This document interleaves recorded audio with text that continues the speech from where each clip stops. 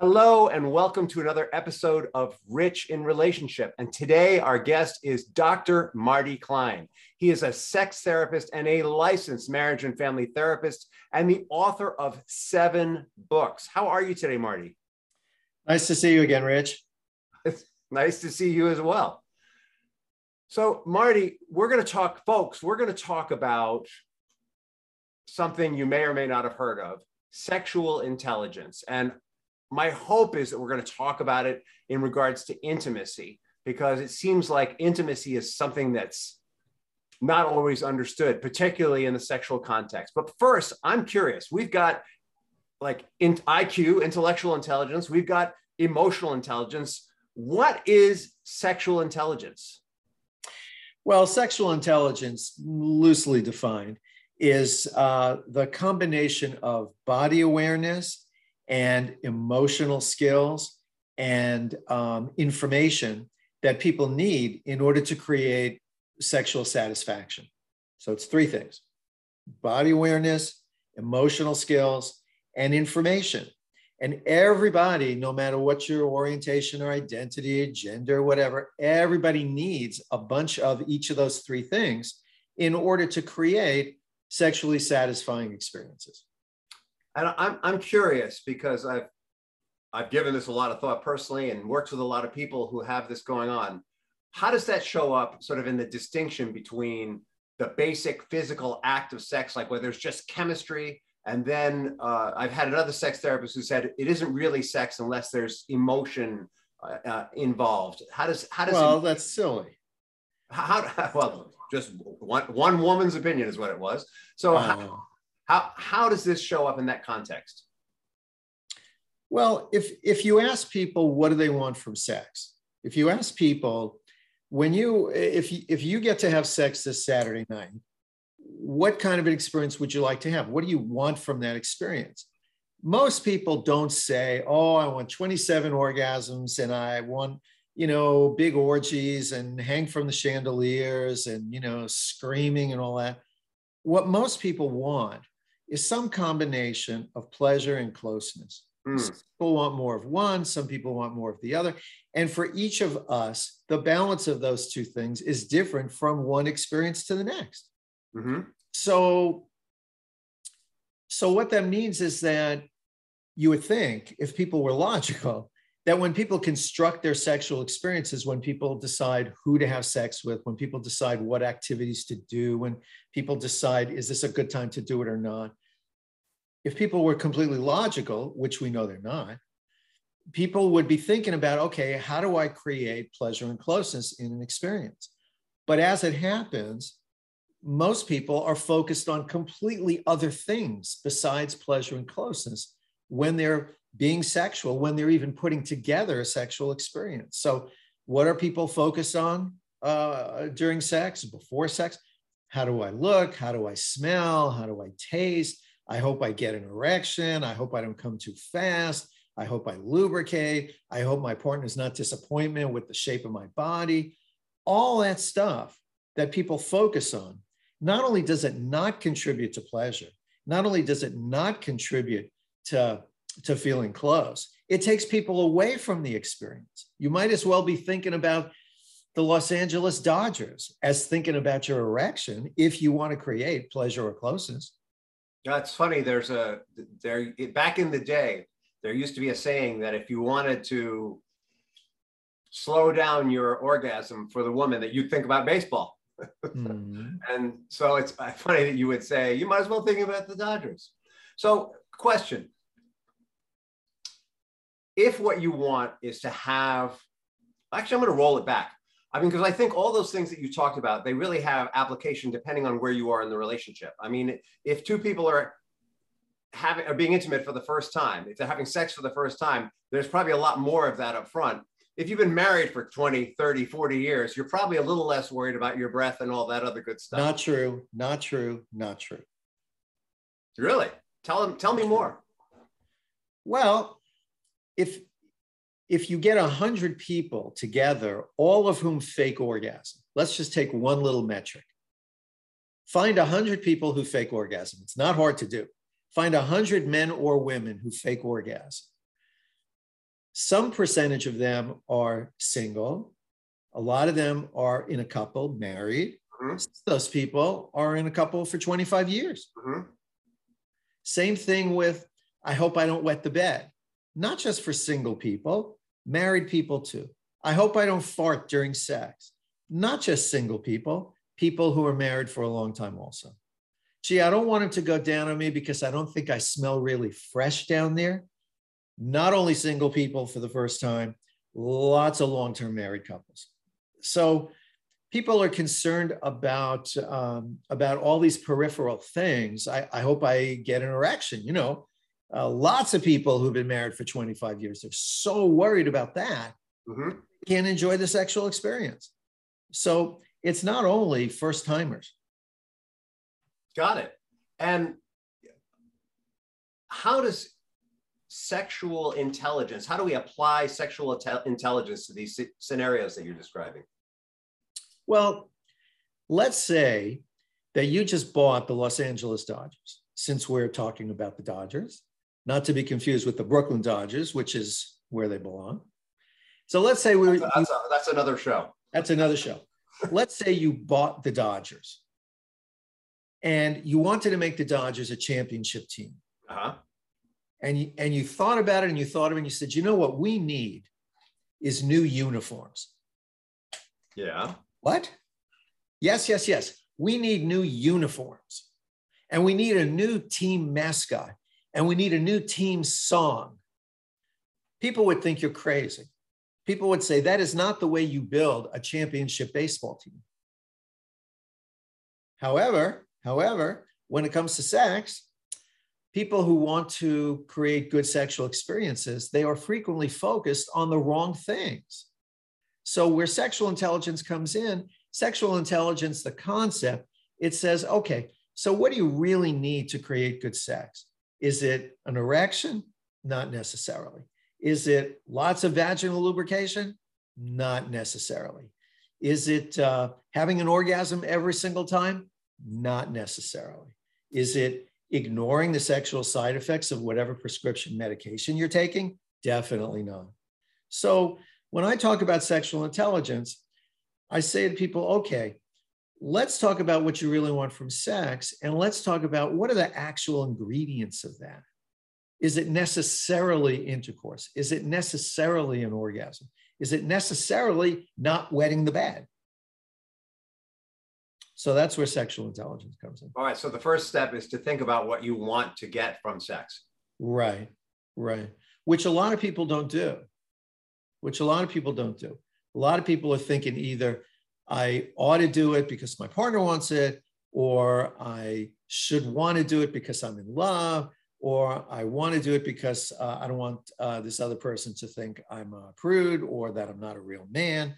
So right from the beginning, people are handicapping themselves if they're not thinking about what. I should do that because I read an article that says that healthy relationships have regular sex, and I haven't put it in my calendar yet, so I better get on that. Yeah, yeah, and that's really unfortunate. If you treat sex like just one more chore, it's going to feel like one more chore. Tony Robbins used to have this thing. He would say, I value my marriage so much that my wife and I schedule our sex time. Now, he would say, I know that sounds strange, but it's because it's so important to us. But guess what? They ended up getting divorced. So, well, scheduling sex is not a bad idea. And if I were forced to have sex with Tony Robbins, I'd have to schedule it too. But scheduling sex is different from treating it like a chore. Scheduling sex, we schedule everything else that's important in our lives. Nobody just spontaneously goes bowling. Nobody just spontaneously does anything anymore. We all, and that has nothing to do with COVID, we all lead very scheduled lives. So, if you want to go for a hike this weekend and you're in a couple, you probably are going to say to your mate, gee, it would be nice to go for a hike this weekend. And your partner might say, well, I'm getting my nails done Saturday morning, so that's out. And you might say, well, I want to watch an NFL game on Sunday afternoon, so that's out. So you say, well, do we want to go for a hike Saturday afternoon or Sunday morning? How about Saturday afternoon? Great idea. And that's scheduling. That is scheduling. We don't agree we're going to do it at exactly 1:35, but that's scheduling. That's sort of getting a sense of the Depends rhythm on who you are. Maybe you're going to calendar it and you're going to be right on time. It really depends. It depends on your personality. But yes, I as feel long as it doesn't feel like a chore. right. Got it. Got it. And so if we want to take sexual intelligence and apply it to building intimacy through sex, how would we do that? Well, a lot of people think that the main predictors of sexual satisfaction are genital function. You know, how great is your erection? How quickly do you lubricate? Do you orgasm easily and frequently? But that's actually, those are not good predictors of sexual satisfaction. The two main predictors of sexual satisfaction are self-acceptance and communication. Mm-hmm. Where sexual intelligence, is a factor in intimacy is people accepting their bodies exactly the way they are today, even if you aspire to have a different body next year, accepting our bodies the way that they are, and then communicating with our partner. Let me tell you a little bit more about my body, and let me tell you a little bit more about what I want in sex. Let me tell you the one or two things that you do that, I just as soon you not do it. Like when you have an orgasm and you do that fingernails on the back thing, I'm glad you're so excited, but the fingernails on the back thing, it just doesn't work for me. Mm-hmm. On the other hand, when you whisper in my ear that you're glad to be here in the middle of sex, I love that.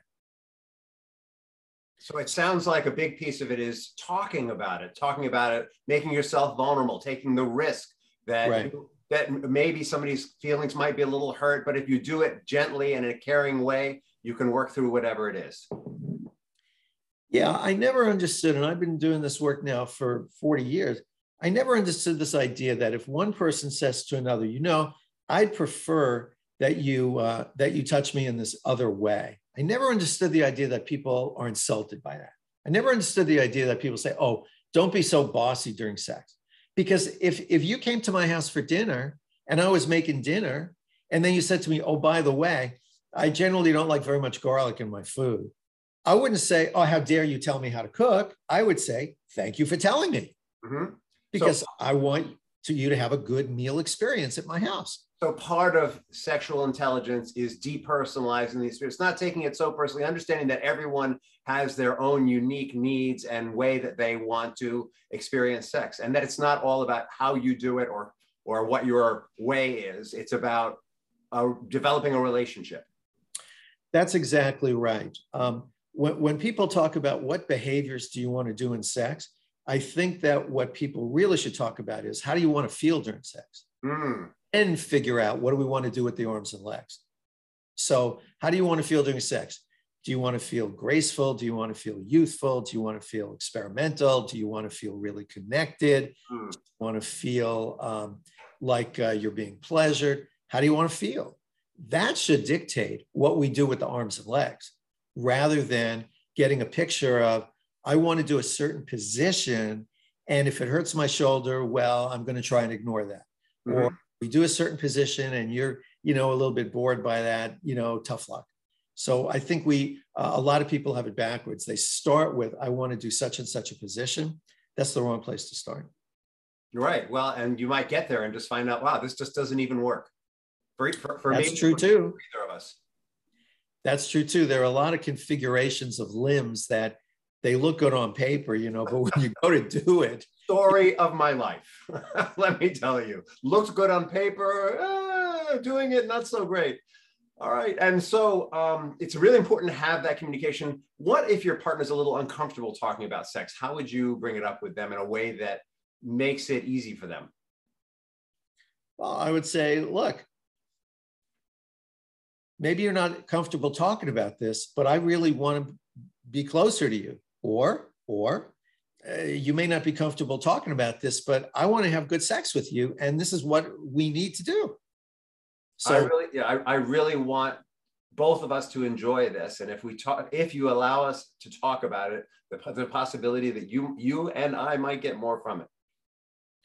Yeah, that's more words than I might use in the first sentence. I'm a very wordy guy. What can I tell you? But that's the principle. My wife won't talk to me because I'm so wordy. What do you want?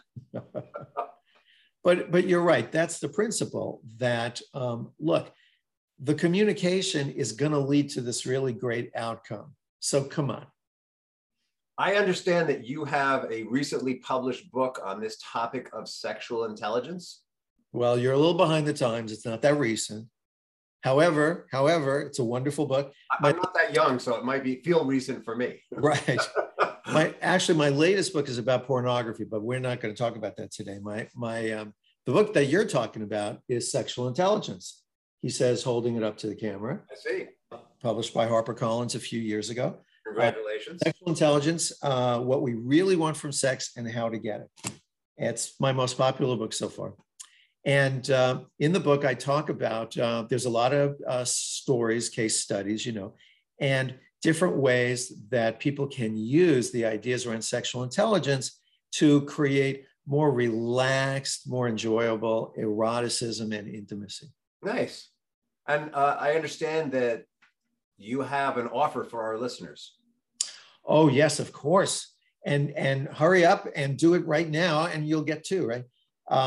Actually, if you go to my website, sexed.org, not sexed.com, which is a porn site, sexed.org. Thank you for that distinction. I mean, they might want to go to sexed.com, but they won't get the book there. That's right. That's free to go there. Free to go there. If you go to my website, sexed.org, you can find this book and all my other books. And if you use a discount code, NL10, you get a 10% discount. How awesome. Great is that? And I understand that's for e-book or a printed book. That's right. Right. That's for the digital version or the print version. Digital version is much less expensive, no postage, nothing. God, you know what I realized? I totally forgot to ask you the first question I ask everybody who's on this show. Can I ask it now? Good. Yes. So the first question I usually ask, but I think it's very applicable because I'm very interested in how you got into this work. How did your heart lead you into this work, this particular work?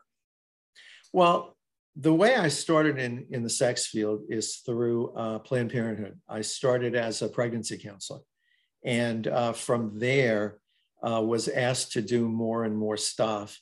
And so I got more and more training. And one day I woke up and I was a sex therapist.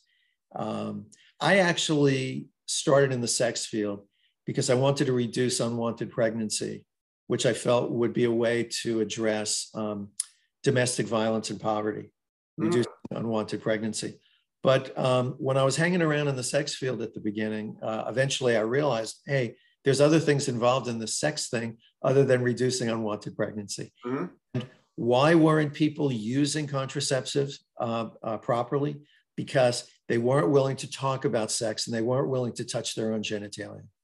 So that got me thinking, there's a step before contraceptive use, and that is people being comfortable with their sexuality. So I decided what I'm going to be about is helping people get more comfortable with their sexuality.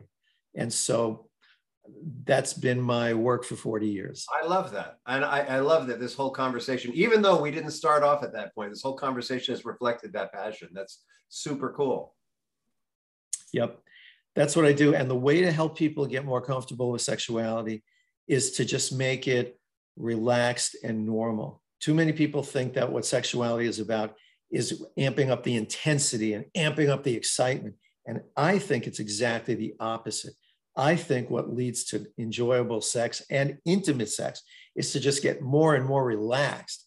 So I think of a sexual encounter not as climbing a mountain, but as descending a valley. If you think about taking a mule down to the bottom of the Grand Canyon, and just getting more relaxed, more relaxed, more relaxed, and more accepting of whatever happens during this encounter, that's where tremendous pleasure and intimacy can come from. Yeah, I've been watching Emily in Paris with my wife, and there's a scene where Emily's in bed with a guy and he's really going at it. And she puts her fingers on his lips and she says, "Slow down, you're supposed to savor this." And it's kind of a joke because earlier he had said the same thing to her about sipping champagne. And, he slows down and the whole dynamic changes. So, yeah, but actually so great that, number one, so great that they were showing this dialogue. And number two, for Emily, the character, that she felt free to say, hey, it's okay. It makes it okay to talk. You don't have to talk just before. You don't have to talk after. You can talk during and still have it work and still have it be better. Correct. What is the legacy you'd like to leave behind? Well, since I don't play the electric guitar, that lets that out. Actually, it's my writing mostly. I've written about 1,000 articles about sex and published 7 books. And I guess I want my legacy to be challenging conventional ideas about sexuality without being so exotic that the average person can't get value from it. So I don't talk about 57 sexual orientations, and I don't think we need more exotic sex toys or more exotic positions. What I want my legacy to be, Rich, is helping people realize that no matter what their bodies look like, no matter what age they are, that if they want to have sexual intimacy, that they can do that without having to do something so outside their comfort zone that it's unrealistic. I want my legacy to be that people will think, if we just slow down and savor it, it doesn't matter what the arms and legs do. We can just connect and enjoy a sexual experience. Sweet. Sweet. I love that. I love that. Well, listen, it has been such a pleasure to have you on the show. And to our listeners, of course, all the information of Dr. Klein's website and the discount code and all that good thing, all those good things are going to be in the notes for the podcast and for the video blog, which accompanies it. Marty, thank you so much. I'm actually really honored to have such an accomplished author and therapist on my show. I really, really, really appreciate your time. Thank you, Rich. It's a pleasure.